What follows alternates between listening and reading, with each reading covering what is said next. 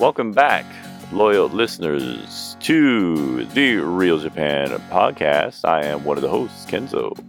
And I am Ferg.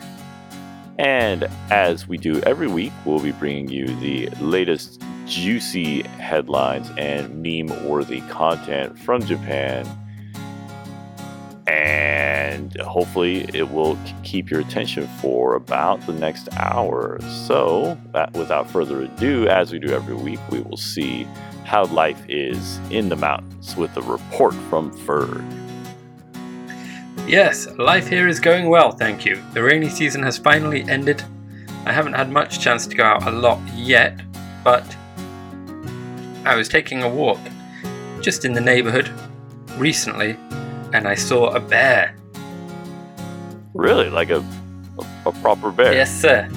Yes, sir. Well, it was certainly a bear, but it looked not quite fully grown to me. Not a really tiny, small child bear, but perhaps a little bit smaller than full size. And like an adolescent bear? Yes. Yeah. And this was sort of confirmed by later sightings in the area, not by me, but where it seemed a mother, presumably a mother, had been spotted with her sort of, younger bears, child bears. Wow. Yes. I know that they had those other sightings because we get an alert on our phones that tells us when there are sightings of bears. You get like a bear alert? Exactly, yes. Wow, that's cool.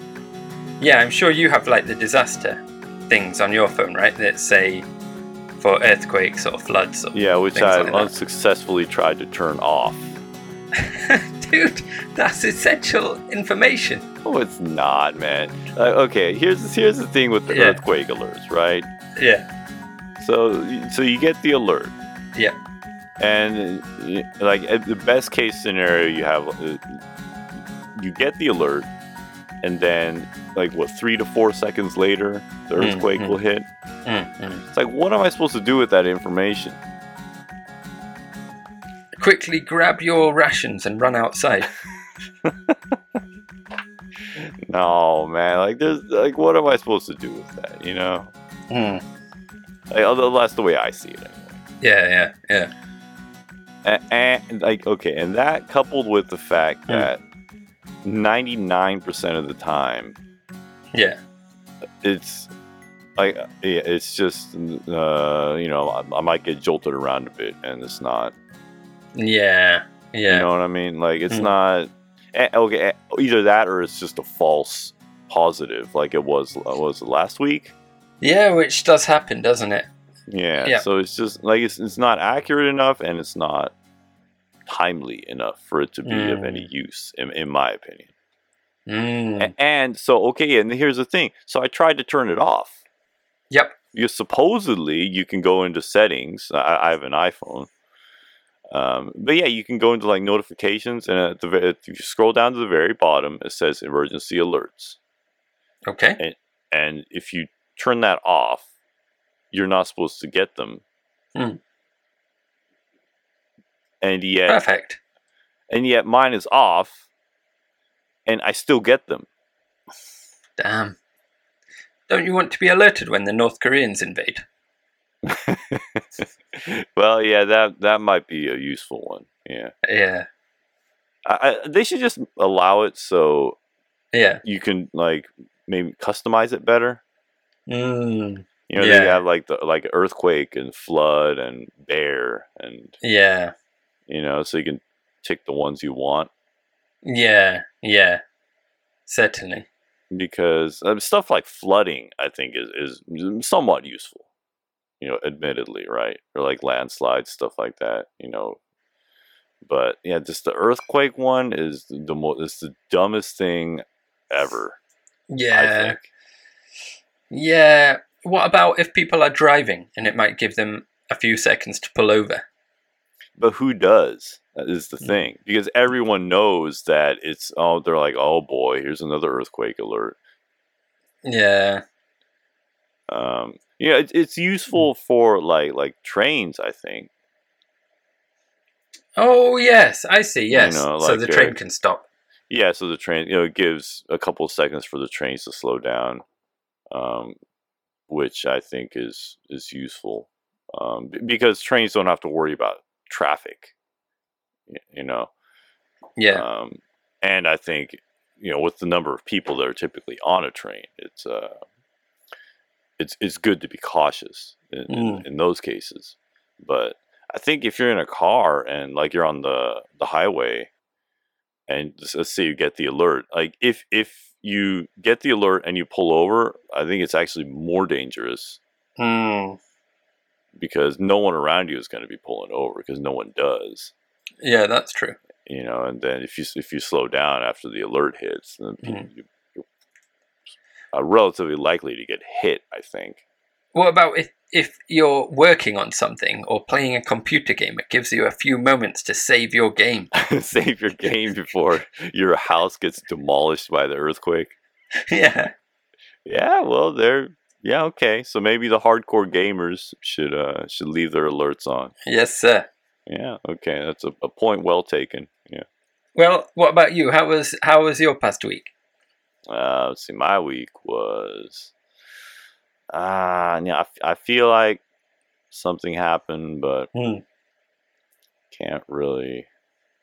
Yeah, I think it probably wasn't that interesting if I can't remember it. Have you been enjoying the sweltering hot weather since the rainy season ended? Yeah, maybe that was it. Yeah, maybe jolted my memory. Yeah, it's no more rain. No, sir. So that's nice. Yep. But now we are in the situation where the shoddy construction of my Japanese home means it is sweltering hot inside. Yikes. Because I have no insulation. Yikes. Yeah. It never gets too hot out there, right, in Nagano? I mean, it gets somewhat hot, but... It does get somewhat hot, and the locals say it's getting hotter every year. But traditionally, yes, it is cooler. For me, there is a noticeable difference when I go down to Nagano City. Oh, really? Because of all the concrete and the buildings, they trap the heat. Exactly. I mean, technically, I do live in Nagano City, but I live on the outskirts of it. So I need to go down into the city if I'm to visit the shops and things. It's right. In the same way that some cities in Japan are, like Kyoto, for example. It's a kind of basin, surrounded by mountains, and apparently it traps the heat and does get quite warm in the city.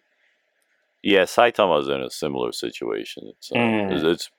It's right north of Tokyo, but it's in a basin as well. So it's typically a couple degrees warmer in Saitama than it is in Tokyo, even though it's not really all that far distance-wise. Yeah. Yeah. But yeah, sorry I don't have anything interesting this week. It's just staying at home. Well, that's okay. Only a couple of months of summer this year because the rainy season was so long, eh? Yeah. Oh, well, shall we move on to our coronavirus roundup? Yeah, let's do it. See what we got this week. Yes, sir. Well, more bad news, I'm afraid. 1,239 new cases of coronavirus over the past 24 hours, as of August the 4th, brought the total in Japan to 41,524. So recently we have crossed the 40,000 mark. It feels like we just crossed 30K. Well, yes, you are not wrong. The pace of infection, or the pace of the spread of the infection, has been increasing, and your intuition is correct. So it took us here in Japan approximately 2.5 months to go from 10,000 cases to 20,000 cases. So an increase of 10,000 cases. The next increase of 10,000 cases from 20,000 cases to 30,000 cases took 20 days. Wow. The most recent increase of 10,000 cases from 30,000 cases to 40,000 cases, as you mentioned, how long do you think it took? 10 days? 8 days. 8 days. So it does appear that the pace of the spread of the infection is increasing. Yeah, it certainly feels that way. Yes. We now have 1,203 reported deaths from coronavirus, with the addition of 5 deaths over the past 24 hours. Mm-hmm. There were 309 new cases in Tokyo, not a record high, but still above 300. Yeah. And there were record increases in a few places. Kanagawa, Kumamoto, Kanagawa is near Tokyo. Kumamoto is down southwest in Kyushu, and Okinawa, the island sort of prefecture in the south of Japan. They're getting hammered down there. Yes, sir. If you look at it on a sort of population basis, as in new cases per 100,000 people, Okinawa actually has had the largest increases for the past 4 days in a row. Yeah.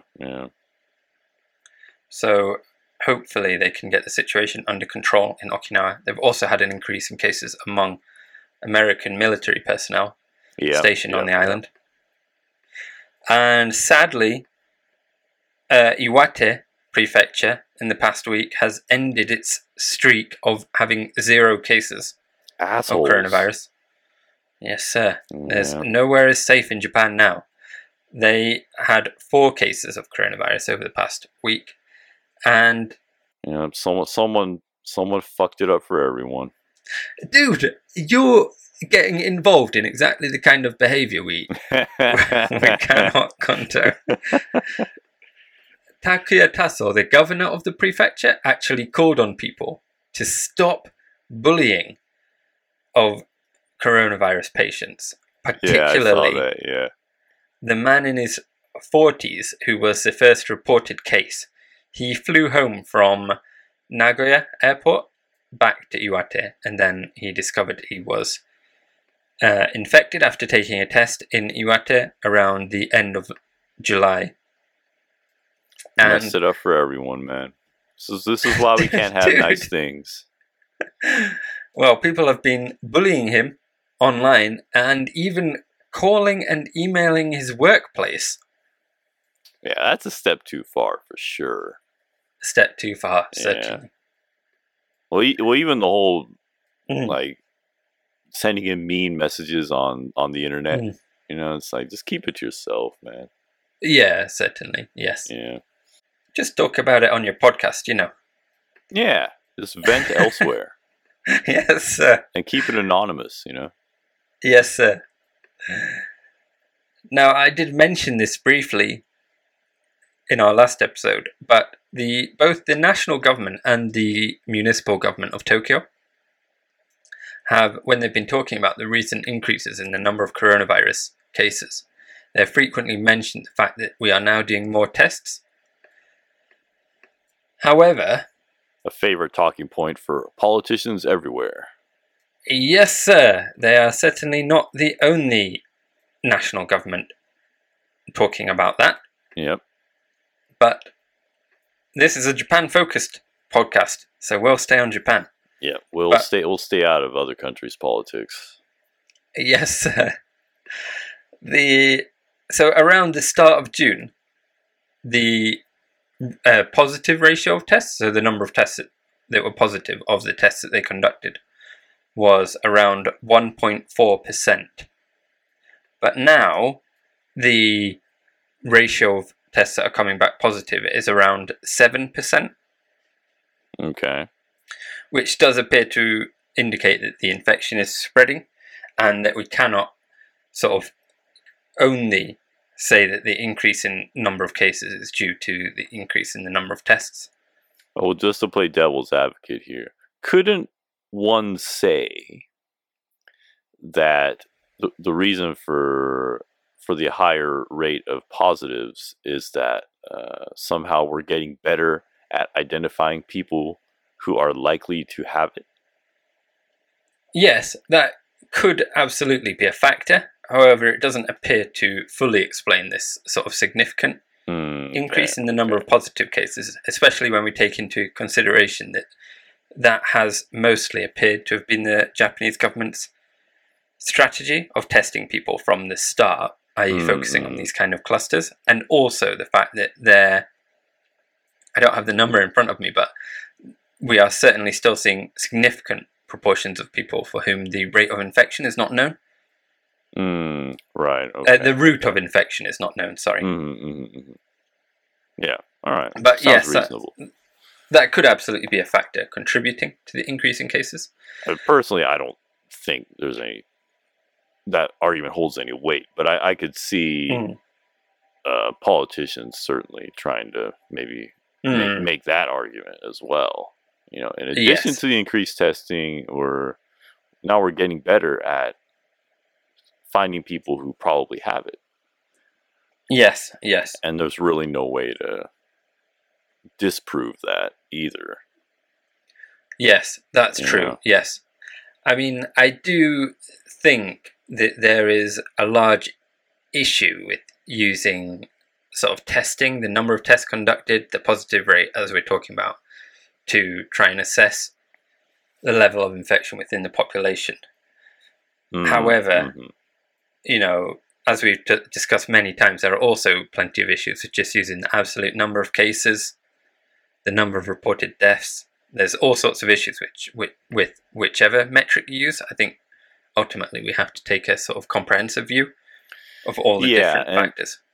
Yeah, and one issue I also have with the way that the numbers are reported in the Japanese media is it's always an issue of, because first of all, like we discussed before on this podcast, the numbers themselves are delayed about 3 days.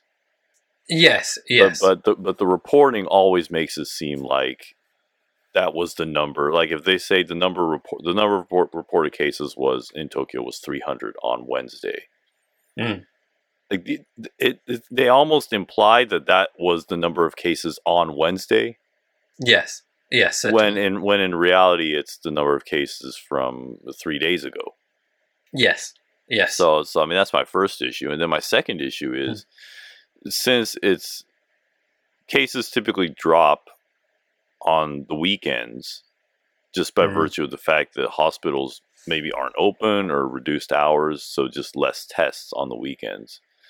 So what I think the number they should be looking at is like, so if it's Thursday, they should be comparing it to the figures from last Thursday. Yes. To get I think a more accurate picture of how the virus is spreading. But they always compare it to the day before. Yes. Which I don't really feel is all that useful. Compared to doing like a week on week comparison. Because what is it? Every week the number of cases spikes on Thursday because that's the Monday number. Yes. Because so presumably, because people that were sick over the weekend or they were unable to go because of the weekend, like everyone goes on Monday, so it creates this spike on Thursday. Yeah. Which I think if you weren't maybe as aware of what like how the reporting works, it would create this sense of fear, right? And maybe that's what they're aiming for, But yes, yeah, just the whole. I mean, the government's response is has issues, and then I think the reporting has issues. But I mean, I don't know. So I guess we'll just try to do our part to at least paint a clearer picture. Yes, certainly, yes. Just quickly on that topic, the World Health Organization, they have given a kind of criteria for indicating that the infection is coming under control in the country as having a positive rate from the tests of around 5% or less. So Japan would be failing on that criteria, but as we just talked about now, there are issues with looking solely at the positive rate of the tests, with looking at the numbers, or pretty much whichever other metric you choose. And I'm afraid I have some bad news in the final item in our coronavirus roundup. In the past week, 2 dogs tested positive for coronavirus. Oh, yeah, I saw that, yeah. It's a sad day. We can't let it get the dogs too. They're too precious. No, yeah, they didn't do anything wrong. No, sir. Neither dog had symptoms, apparently, and there is a possibility it could be a false positive, but we must watch out. Although I thought as part of that news item, it mentioned that so there's Anacom is a company that provides pet insurance. Yeah. And apparently they've got a program where if the owner tests positive for the COVID, then if you have this Anacom insurance for your pet, that the insurance company will take your pet for you to take care of it while you recover, so you don't have to worry about finding pet care, while you're in the hospital or what have you. So I thought that was kind of nice. Yeah, certainly. Yeah. It's a good idea because that kind of pet care, putting a dog in the kennels for 2 or 3 weeks can be expensive, can't it? Yeah, certainly. Yeah. I mean, I have some rodents as pets. They're not wild or anything. They're caged up. I used to have some mice. Now I got a chinchilla. But even rodents, which require, I think, comparatively little care compared to cats or dogs, it still runs, $20 or $30 a day. Because when I've gone on vacation, I leave them with like a pet kennel, I guess, pet hotel, whatever you want to call it. And even for a rodent, which doesn't need to be walked, you just kind of set the cage in the corner and give them food and water, and that's about it.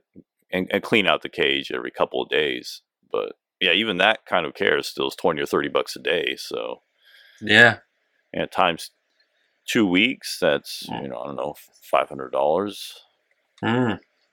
Certainly. Yeah, so I would imagine for cats and dogs it costs even more. Yeah. Well, I guess that about covers the coronavirus for this week. Yes, sir. Okay, well, I guess I'll move on to my news article. Segue into that because it is coronavirus related. Yep. And I tweeted about this yesterday. So if you don't follow us on Twitter, go ahead and do that if you would like. No pressure. But the governor of Osaka Prefecture, Hirofumi Yoshimura, which he's a somewhat divisive guy. He's one of those politicians that he speaks his mind. He's one of those politicians. And yesterday the day before, he held a news conference saying that if you do catch the coronavirus, you should gargle with this iodine-based solution, and that will speed up your recovery. And he cited a study, and I think this is the funny part, where the study itself was conducted with 41 patients. Okay. With mild symptoms. Yep. And they gargled 4 times a day with this iodine gargle. And those who did the gargle were positive. Those who did the gargle, 9.5 of them were positive after 4 days. Okay. And those who did not do the gargle, 40% were positive after 4 days. So it seems to indicate that there might be some benefit there. Yes, I suppose so. Yeah. But, first of all, 41 is not exactly a statistically significant number, I No. don't think. Small sample size. Yeah, the sample size is way too small. And that combined with apparently the study, it wasn't like even remotely like properly conducted, with respect to, the gold standard of like a double blind, with the placebo and that whole thing. Yeah. Yeah, they didn't even have a placebo. The people who did not gargle were gargling with water. Okay. Yep. So it's immediately obvious, if that you're not using because the iodine-based solution has kind of a brown tint to it. So yeah, I mean, just the study itself is deeply flawed, but yet he's still going on national TV saying to use this gargle. Yep. And apparently, after the news conference, the gargle, it flew off the shelves and it's sold out everywhere. Wow. And people are scalping it on Amazon and your various flea market type websites. Although, if anyone out there is thinking of making a quick buck from this, you should be reminded that it is technically illegal to sell medication without a proper license. So you could possibly be opening yourself up to some trouble if you try it. So just be aware of that. And just to conclude, another thing I thought was interesting for anyone out there who likes a good conspiracy theory is that in Japan, so this iodine-based solution for gargling, it's a rather common household item. Yes. I think people like the general wisdom, I think, is to, like, anytime you go outside, even before the whole coronavirus thing, especially during like flu season, like kids are always taught to, they come home to wash your hands and to gargle with this iodine thing. And in any case, there are two major manufacturers of this solution in Japan, and one of them is Shionogi and Company, and the other one is Meiji Holdings.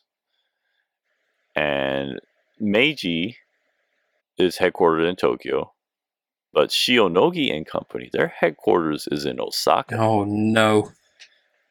And immediately after this announcement, Shionogi's shares rose 3.6%. And Meiji's shares rose also 7.7%. That's suspicious, isn't it? Yeah, so it seems a bit suspect, if you ask me. It certainly does, doesn't it? Yeah. I mean, even if he doesn't directly benefit from it. If, more sales means more tax revenue. That's true. Yeah. And I'm sure, as the mayor of the city where Shionogi's headquarters are located, he must have met with the executives, I guess. Yeah, or else where is he getting this information, right? Yeah. Yeah. I don't know. Very interesting. Do you gargle with an iodine solution yourself? No, I think it's bullshit. I never have. Do you think? I think so, yeah. And isn't iodine one of those things that, like, it's not going to kill you or anything, but it's not really good for you, right? Isn't that what they gave out during the Cold War, because you're supposed to take it after the nukes hit or something like that? Was it? I think so, yeah. Yeah. If you take an iodine pill, it mitigates some of the harmful effects of like radioactive fallout. Yeah. I believe. And so, yeah, they handed it out during the Cold War in the U.S. and in Russia. Yeah. But both sides of the Cold War were rather adamant about making sure that was available in case they got nuked. So, but yeah, I mean that aside, yeah, I don't think it's good for you. And granted, you're not ingesting it, right? You're just gargling with it. Yeah. So, I mean, I'm pretty sure like it's not a problem, but Yeah. yeah, it just doesn't seem like something that Does it? you should be doing on a regular basis. I don't know.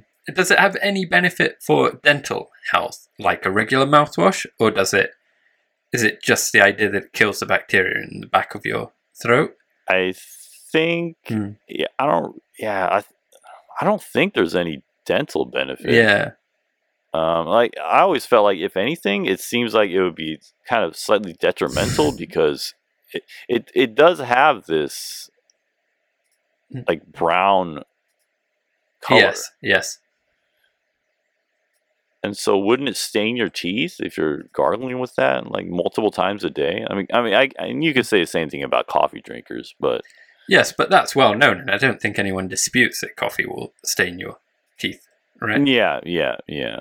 But yeah, it seems like this stuff can also stain your teeth. So I don't know. Yeah, I've never bought into it, but yeah.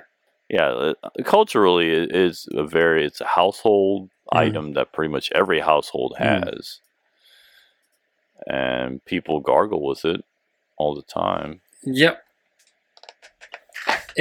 It seems kind of old-fashioned to me. Oh yeah, certainly, yeah.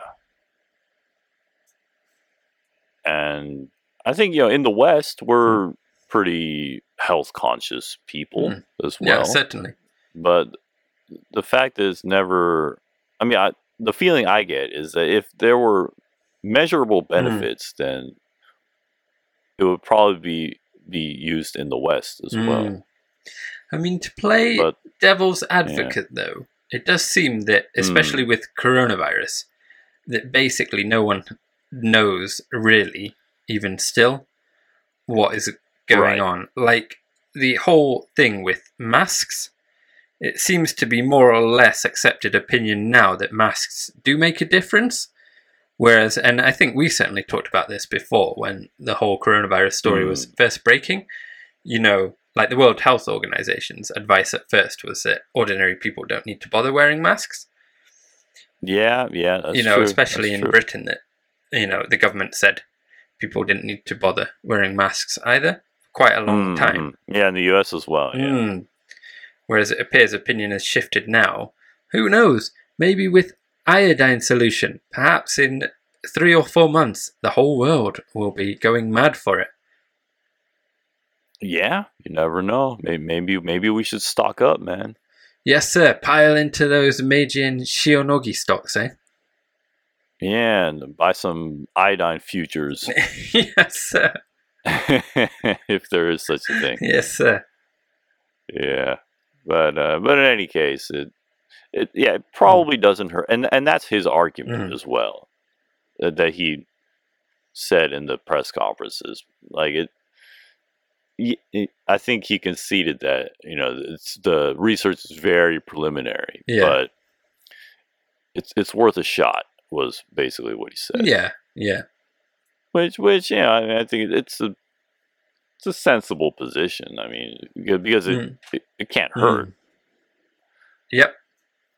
But I don't. Yeah, it's just one of those things where I think it's a bit premature. I don't know if he should have announced it at this stage, but because it gives me a feeling they're now at this point they're just kind of grasping at straws. Yeah. Like anything that could even has a remote possibility of mitigating the damage is fair game. It looks like. Yeah. Oh well, we shall wait and see what the opinion is on iodine solution. Although I don't think it's going anywhere. In Japan, I think it's people are pretty firmly attached to that particular product. Yeah, regardless. Yeah. But hey, maybe in a couple months I'll eat my words. We'll see. Yeah, yes, sir. Yeah. All right, shall we move on to the next item? Yeah, let's do it. So this has been quite a big news story in Japan over the past couple of weeks. It actually broke a couple of weeks ago, maybe, but we have recently had more details come out about the people involved, so that's why I decided it would be an interesting topic to talk about today. And the story is Yoshikazu Okubo, 42 years of age, and Naoki Yamamoto, 43 years of age, 2 doctors, were arrested on the 23rd of July, so a couple of weeks ago, like I said, on suspicion of a crime that I suppose would be translated as murder at the victim's request, or contract murder, or something like that. For allegedly administering a lethal dose of barbiturates to Yuri Hayashi, a 51-year-old Japanese woman suffering from ALS, also known as motor neuron disease or Lou Gehrig's disease. Yeah, Lou Gehrig's, yeah. At her home in Kyoto, in Western Japan, on November 30th last year. And allegedly, the doctors had her consent for this, and she paid them 1.3 million yen, according to articles. So it appears to be a case of euthanasia. Yeah, or assisted suicide, another way to call it. Yes, exactly. Yeah. So Hayashi, she, it's obviously a very sad story. And, of course, I hope that she's at peace now. She was a kind of career woman. She worked in architecture. And in 2011, she discovered she had ALS, and it gradually deteriorated to the point where she needed 24-hour care. She couldn't move at all. She operated Twitter and her blog with her eyes. And really? Yeah, and on her blog, she talked about euthanasia and how she wanted to be euthanized overseas. Okay. Particularly in Switzerland, where it is legal under certain circumstances. However, she learned that it would be difficult in Switzerland because technically, according to what I've read, and I'm sure any of our Swiss listeners, our army of Swiss listeners can correct me, but from what I've read, apparently, technically, so assisted suicide is technically legal in Switzerland, but active euthanasia is not legal. So basically, the doctor can prescribe lethal drugs, but the patient has to play a role in their administration. So, for example, the patient has to push the button, exactly, so to speak. Exactly. So the doctor can give you the drugs, but you have to take them or inject them or whatever the method of administration is. And in this case, yeah, okay. So if you're in a state such as with ALS, yes, that you're unable to physically administer whatever the drug is to yourself, then technically it's not legal, I guess. Yes. According to my understanding from what I've read. But yes, so this means that it would be very difficult for Hayashi to commit suicide in this manner.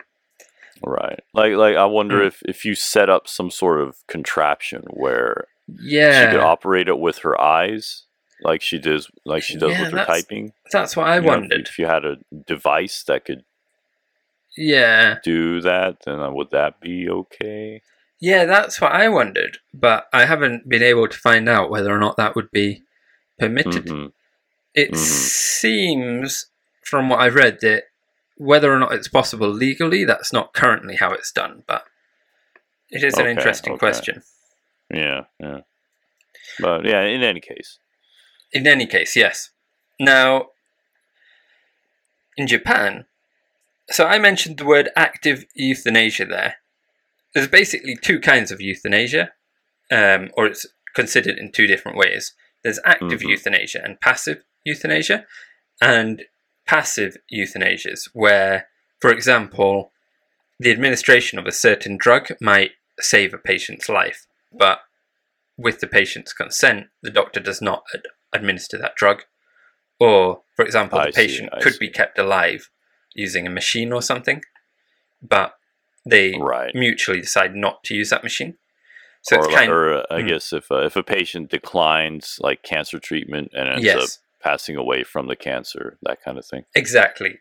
That's passive euthanasia, and and they also call this dying with dignity in Japan. And I've heard the term used elsewhere as well, but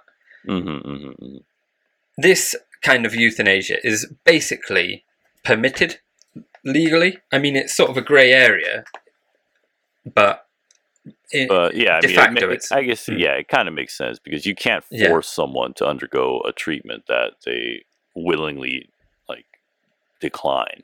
Exactly. Yeah. However, active euthanasia is now this is where, like, a doctor, for example, actively, as you would imagine from the name, administers like an injection or a certain drug or something that will result in the death of the patient. Yeah. And this is, for all intents and purposes, illegal in Japan. There have actually been some interesting court cases, which, if we're not running out of time too much, I might mention briefly at the end. Yeah. But basically, it's more or less illegal. Now, going back to the main story. So, Okubo and Yamamoto, these two doctors, they exchanged messages with Hayashi, who was suffering from ALS, for about nearly a year before her death on Twitter, it seems. Mainly on direct messages. It started when Hayashi wrote about euthanasia, and Okubo sort of responded, saying he would offer to help her around January 2019. Really? Yeah. And then, so the doctors took the initiative on this. It seems kind of that way, yes. Yeah. Well, as we'll talk about very soon, Okubo does seem to have been very active in this. I suppose you'd call it like a euthanasia community, or people talking about euthanasia online. Then on the day itself, Okubo and Yamamoto visited Hayashi's apartment. They pretended to be friends of hers, and they gave a false name to the caretaker that was there. The carer, sorry, of Hayashi. The carer left the room, and about 5 or 10 minutes later, the two doctors left. And then the carer went back into the room and found Hayashi unconscious. She was taken to a hospital and pronounced dead at the hospital.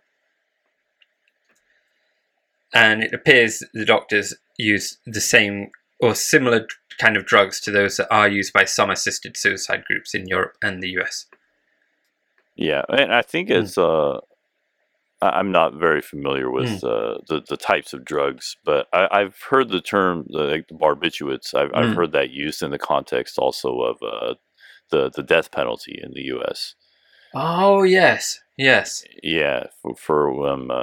because I think most states do it with injection, and I think they use barbiturates as well in those cases. Yes, that would make sense, wouldn't it? Yeah. So, let's talk about these two doctors a bit, because this is the sort of reason I found this story quite interesting, and I'll be interested to hear what you think about them. So, Yoshikazu Okubo, one of the two, he sort of seemed like a normal doctor to his colleagues. He was relatively well liked, but he had this hidden side to him where he was sort of obsessed with euthanasia, it seems, online. Really? Yeah. So, he did like a poll on Twitter talking about how much people would be willing to pay for assisted suicide. Most people, and this was in February 2018, most of the 3,000 respondents chose 1 million yen, which is kind of similar to the amount that Hayashi in the end paid him and Yamamoto. He had a blog where he wrote about how to kill people and not leave any traces for the police to find using... Well, it looks like he should have taken his own advice on this one. Well, exactly. Because they found him out pretty quick. Yes, and yes, he in 2015, he actually published an ebook called, I mean, the title in English would be roughly something like Techniques for Destroying Old People That We Don't Know What to Do With. Where, Whoa, that's and, that escalated quickly. yes, sir. And in this ebook, which also has the other doctor, Naoki Yamamoto, the other doctor in this case, listed as a co-author. Oh wow, okay. But in the ebook, he talks about the perfect crime of making death look like the result of medical treatment. It did. Once again, he probably should have taken his own advice in this one. Yes, sir. And the book is currently under review on Amazon, so it's not available to purchase, but there's a couple of reviews, and the top review at the moment says, it seems like maybe the content here is not correct because, as you said, it obviously was not the perfect crime. Yeah. Yeah, it did remind me, this case, a little bit. Obviously, I know they're not really comparable because the doctor I'm about to talk about was obviously a serial killer, but Harold Shipman in the UK, have you heard that name? No, I don't think so, no. So he was he was a serial killer, but he was a doctor, and his sort of method would be to visit old people who were struggling and give them injections and basically kill them. But just this kind of fascination with death and the power over life and death in regard to medical treatment it reminded me as I was reading about Okubo. Obviously, this case is a lot more nuanced because Hayashi was suffering and indicated that she wanted to end her own life many times. Right. He also, Okubo, he modeled himself after this character in a manga by Osamu Tezuka. The manga is called Blackjack, and the character is called Dr. Kiriko. And this doctor specializes in euthanasia. Oh. Yeah, in 2013, he wrote, he said, "I wrote in my yearbook that my dream is becoming Dr. Kiriko because I became well aware of how disconsolate medical care for the aged is by the time I graduated from medical school." He wrote also on Twitter in 2014, "If I were to start a business, it would have to be like Dr. Kiriko. It would probably end up being classed as assisted suicide, but I have enough knowledge not to get caught or not to be arrested." The irony. Yes, sir. He, in 2019, it seemed like his discussion of this topic accelerated on Twitter, or he became more brash, I suppose you would say. He talked about creating a religious corporation as a front for performing euthanasia. Oh boy. He talked about writing euthanasia consultant on his business cards. He started a forum exchanging information on euthanasia called something like the Euthanasia Research Group in English. So he does seem to have been kind of obsessed with this topic. Yeah, it certainly seems that way. Yeah, just the only other thing I might say, he had like a sort of standard medical career, I suppose. He went to medical school and then he graduated. He actually became I'm not sure what the English name for it is, but something like a medical technical official for a while, basically working for the government, helping formulate medical policy. They have people with a medical license that do that, yes. So he did that for a while, and that apparently caused a bit of a rift with his family, because his family had wanted him to be a doctor, whereas he wasn't actually working as a doctor at that time. But he did become a doctor. He left the Ministry of Health, Labour and Welfare, for whom he worked, and did become a doctor after a few years of doing that. Also, just the only other interesting thing about him is that, according to his Twitter, he was subject to severe bullying when he was a child. And some of the examples that he gave was that he was kind of knocked down into a toilet. He had like lime, like the chemical lime, that white powder. Yeah. It was mixed in with his food, and he was forced to eat it. He was Ugh. kicked with studded shoes. So apparently, according to him on his Twitter, he did suffer some bullying. So I wonder if that affected his development. So that's that sounds rough. Yeah. yeah. So that is one of our two sort of alleged perpetrators of this crime. The other one, Yamamoto, Naoki Yamamoto, is almost equally interesting, but for different reasons. Okay. So he operated a clinic, a men's health clinic in Tokyo, a clinic for erectile dysfunction. Okay. So so basically he just sat around and wrote Viagra prescriptions, is that?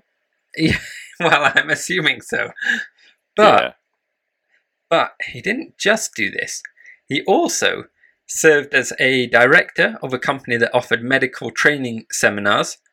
He was involved in iodine manufacturing for cancer treatment. Oh, iodine, we meet again. Yes. And CBD as well. What's that? That's like kind of cannabis oils or something, isn't it? Yeah, I think so, yeah. Yeah, as a method of treatment. So, and according to people that met him, he was very kind of dry and cool. This guy, more like a businessman than a doctor. He basically seemed willing to do anything that would make money. Okay. He set up a clinic for Japanese people or Japanese expats on the island of Cebu in the Philippines. Oh, yeah, it's a popular vacation spot. Yes, sir. But Yeah. the clinic was viewed with some suspicion by people living locally, and it soon closed. And apparently, according to the article I read, there were suspicions that there was illegal activity or medicine was being practiced illegally at that business. And just for another little tidbit for you. So, he went to Tokyo Medical and Dental University, which is fine. That's a normal medical school in Japan. But he actually dropped out and he ended up going to Kyunghee University, which is a good university in Korea. But it's unclear whether or not he graduated from that university. Although he does have a medical license in Japan based on having graduated from a medical school overseas. So there has been some suspicion that he might have obtained his license to practice medicine illegally or fraudulently. Really? Yeah.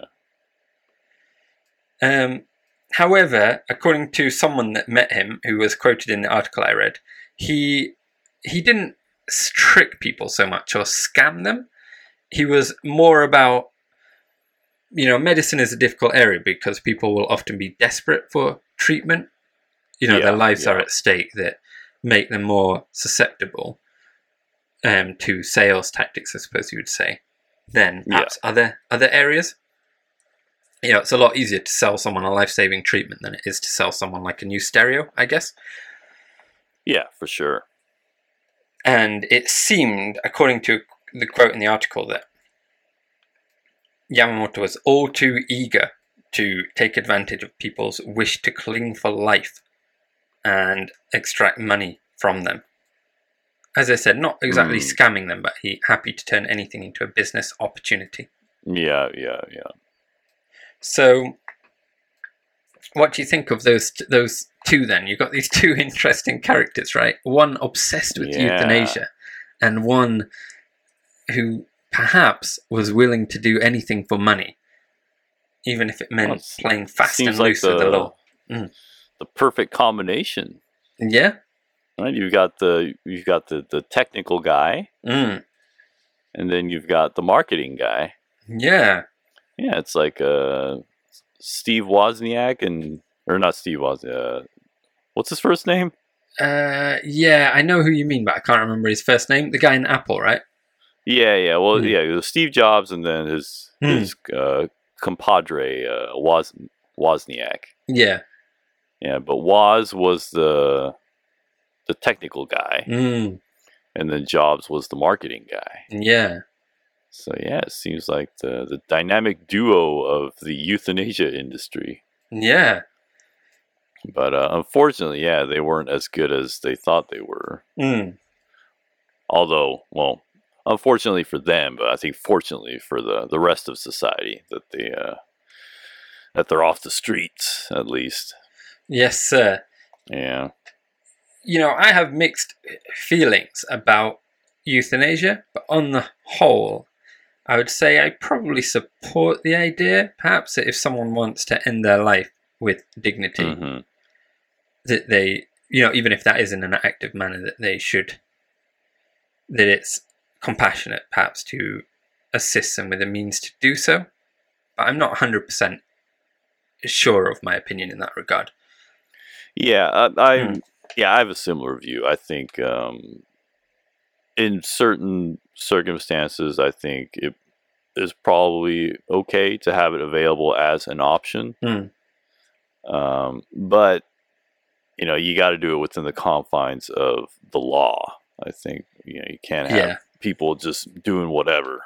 You got to respect the law. Exactly. So, yes, and as I mentioned, just very quickly, so active euthanasia is basically illegal in Japan. However, right, there have been a few interesting court cases that have kind of set precedents where in the verdicts of these court cases, they talked about conditions that might make an act of active euthanasia perhaps somewhat more acceptable or more likely to be pronounced as innocent of the crime of, you know, sort of murder. Yeah. Than otherwise. And so there's one case in Nagoya in the early 1960s when a man put poison in his father's milk because he couldn't bear to watch his father continue suffering from his illnesses. And in that case, the man was found guilty of the same crime that these two doctors have been arrested of, this kind of contract murder, I suppose you would call it. Yeah. So in the second case, a Tokai University hospital doctor ended the life of a man suffering from late-stage cancer after being requested many times very strongly to do so by the man's wife and son. The man himself was in a coma, which did affect the judgment in this case. Yeah, yeah. So that's a tough one. Yeah. The doctor was found guilty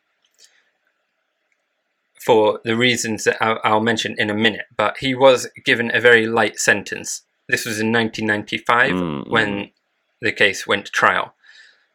He was given a sentence of 2 years in prison, but suspended for 2 years, so more or less, you know, walking free, more or less, assuming he does not commit other crimes.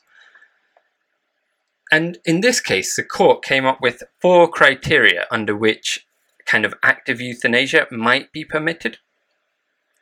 There were number 1, the patient is suffering from very intense physical pain.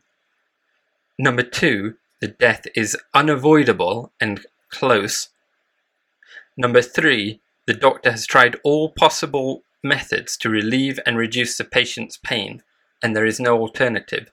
And number 4, the patient has expressed a clear desire to shorten his or her own life.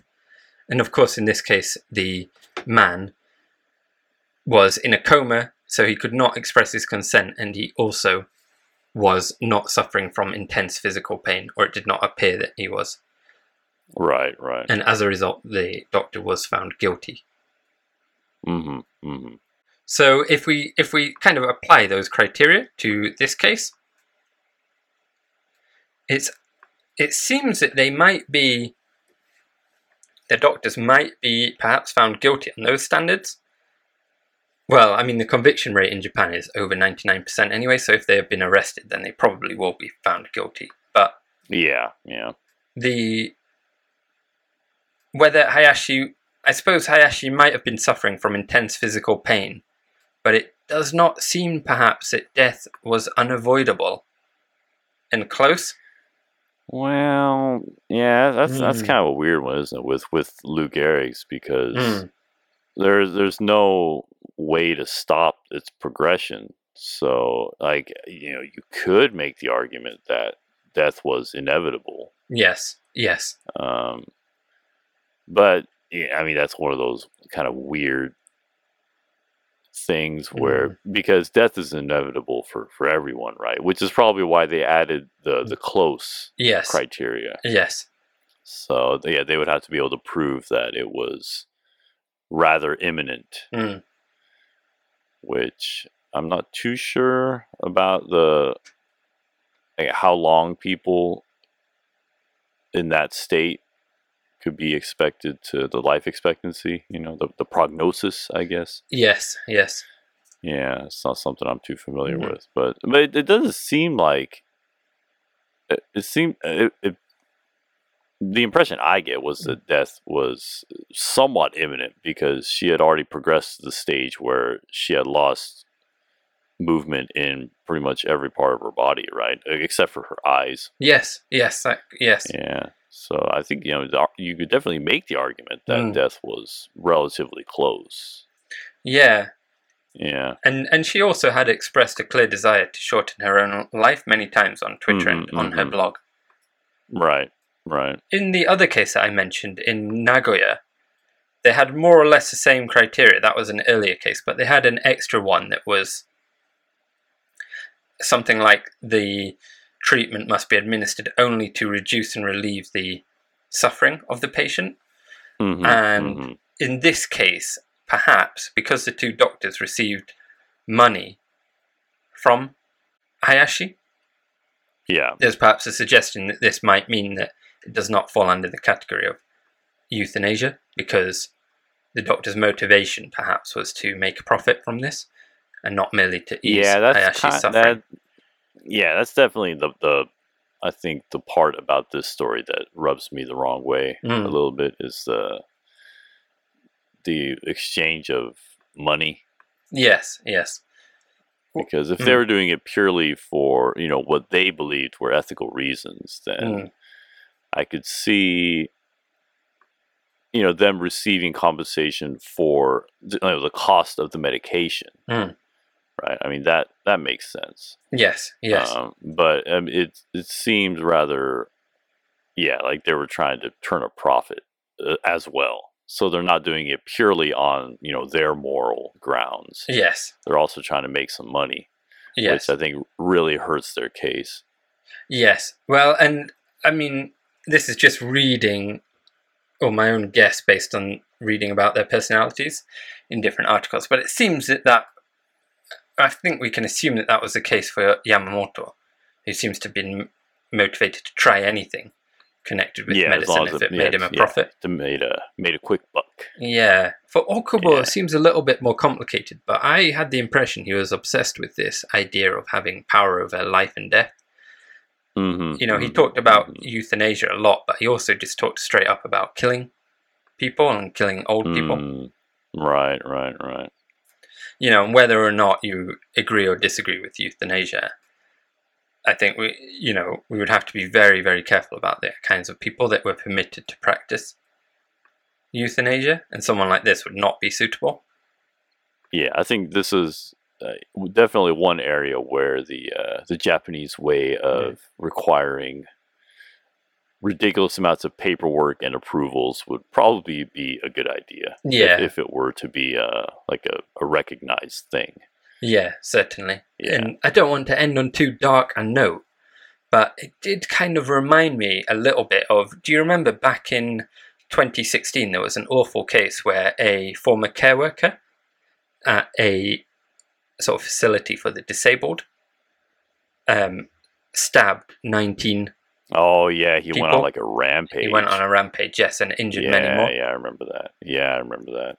That was in Kanagawa Prefecture near Tokyo.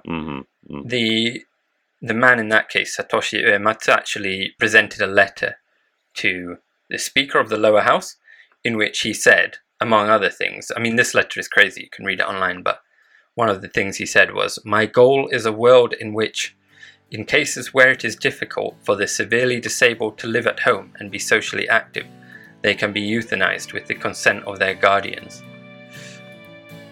you know, obviously. It's a bold statement, yeah. Yes, sir. Another man who had a kind of obsession with euthanasia.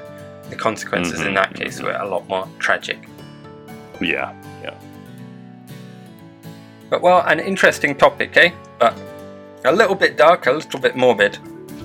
And obviously a very sad story, but it's I think it's good to at least present these news items and spread awareness about what's going on. Yeah, certainly, and it has been a big debate in Japan over the past couple of weeks. Yeah.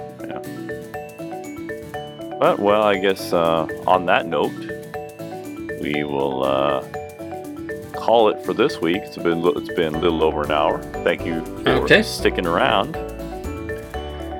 And if you just can't get enough of our banter and ill-formed opinions on various topics, you can go ahead and follow us on Twitter and Instagram. Our username is Real Japan Guys on both of those. Or you can come to our website at thereal.jp or email us at mail@thereal.jp. And as always, find this podcast on Apple Podcasts, Spotify, and Google Podcasts. So thank you for sticking around, and we will see y'all again next week. Goodbye, listeners. Bye-bye.